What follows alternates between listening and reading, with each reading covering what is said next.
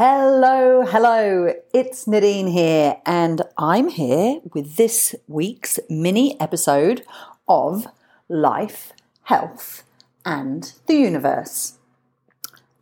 I want to talk to you today about this phenomenon. Creating change without actually needing to change. It's like magic. Now, this is a strategy, I guess we'd call it, or a technique, or a behavior that we can use to start making change without actually needing to make a change. It's a really, really interesting thing. And that's why I wanted to share it with you. As you know, if you've been listening for a while and if you know a little bit about me, you know that I work in the field of helping people create healthy habits. I've got a membership where we work on creating healthy habits. I'm a mad habit person myself, a habit builder, habit creator, and I'm just fascinated by human behavior. Not every technique, every strategy, every thing works for everyone. But this is one of the ones that I really like and I'm really curious about, and which I recommend the people I work with do it. Excuse me. But there ain't no doubt about it. There is no manual for this stuff, right? We really need to be open to learning about ourselves and exploration, being curious and figuring it out as we go by trying different things, because we're complex. And just because something works and has been proven to work and works for one person doesn't mean to say it will resonate for you. But it's certainly worth checking this one out. As I said, we're complex human beings, and I want to use myself as an example. So I have thoughts going round in my head. You know, I was walking the dog this morning and I was thinking about something I wanted to get better at. And we use a particular technique in Create that's taken from BJ Fogg in his book, Tiny Habits. Now, he's a behaviorist, and he's done a lot of work figuring out how to get people to make change, small change in tiny increments for big results. And I love this idea because we're short on time. And if we can make positive changes without it seeming like a big overwhelming thing, then we've got to be winning, right? So this particular technique is one of the ones that I use with my clients. And it's like when they want to focus on something, they have an aspiration. And this is the technique that I was thinking about. Okay, I want to make change. So I can use that technique that I use with my members. And I know that it will work. And I know that it will get me starting to take action. But this is where I'm talking about us being complex human beings. I haven't done it yet. It requires me to write down and go through the process using a pen and paper. It's been going around in my head. It would literally take me 5 minutes to start this process and probably to come to a solution where I can start taking small incremental steps towards improvement. But I haven't done it yet. I can't use time as an excuse. Really, it would take me less than 5 minutes. So that's where I mean that we're complex humans. Let me go on. So I'm curious because when I talk about creating change without needing to change, it's actually been proven that when we write things down, when we monitor what we're doing, when we track what we're doing, changes start to occur even though we haven't consciously made a decision to make a change. This works particularly well with things like journaling for our food or exercise, right?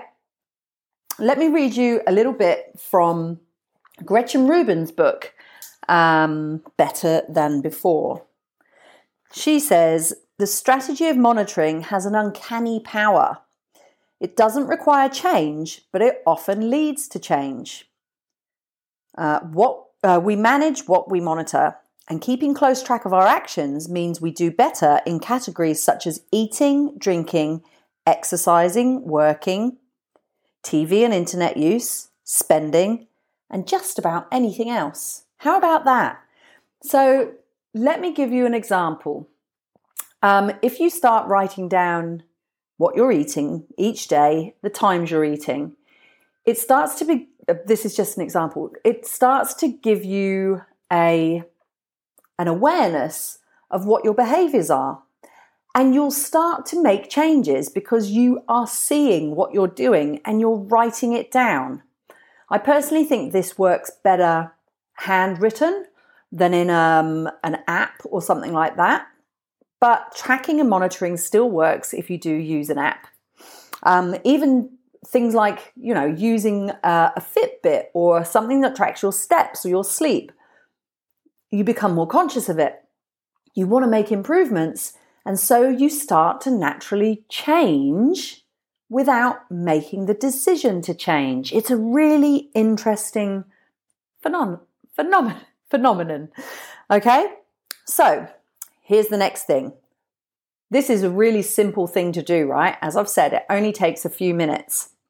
And it's one thing that I recommend and ask a lot of my clients and the members inside Create to do, because we get a snapshot of what we're currently doing. So if we're working on someone's sleep, I'll ask them to write down what their bedtime was, what they did before they went to bed. So what's their nighttime routine? When did they drink coffee? What time did they wake up in the morning? What did they do? How did they feel? Okay, that's an example for sleep. If someone wants to improve their eating, or if they want to reduce body fat or lose weight, then I ask them to write down their food. What time they ate? What was it? Did they have any water? Was there any alcohol? Coffee? All of those things. How did you feel? But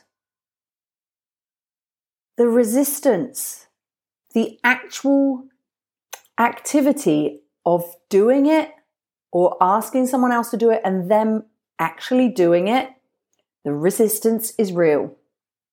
Now, I haven't got quite to the bottom of why. I think for some people, if they're working on their food, it makes them feel uncomfortable, right? Or if they think that they're going to be judged. I get that. But I've even suggested people writing a food diary and never showing anyone, because even that has been proven to get people better results and create behavior change. But I've had this resistance to picking up a pen and paper and doing the activity that I recommend to my clients, to my members.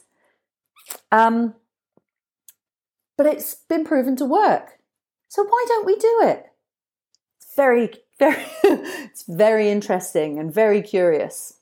Anyway, that's basically all I wanted to share with you today, because I highly, highly recommend tracking or monitoring what you're doing. I recommend it to my clients. I do some stuff myself, like in my exercise, I track. I wear a wearable device for tracking my steps, for measuring my sleep. I have a diary where I tick off the things that I want to do.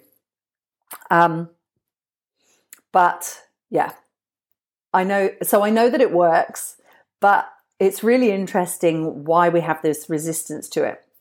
As I said, give it a go and see what happens. Even if you never show anyone what you've written down, bringing it into your consciousness and putting pen to paper can create change without you needing to consciously make a change. They're my insights for this week's mini episode. So these are just as a side note, these are some of the things that we delve into inside the Create membership. And the doors have just opened. So the membership is open. So we're welcoming in new members over the next few days. If you're interested, I'm going to share a link in the comments. You can have a look. And if you want to find out more, you can contact me. We're ready to go. And we are digging into all of these behavioral things. We're trying different things. But what the members are saying is that they are improving their sleep. They've got more time to spend with their family because they've reduced their stress in different ways. We've got members who are feeling more agile, more energetic. And one of the key things that I've heard recently is because we've been taking small incremental steps and making those changes through following some of these strategies from books like Tiny Habits and Better Than Before, it's felt effortless. I'm starting to feel and notice change, but it feels effortless. How good's that? I'm going to leave that with you. Check out the link in the notes if you're interested or if you just want to have a sticky beak. Thanks for joining me. And if you want to make some change, I know I've said it before, without actually making a change. God, it's confusing. Start writing it down. I'll see you next time.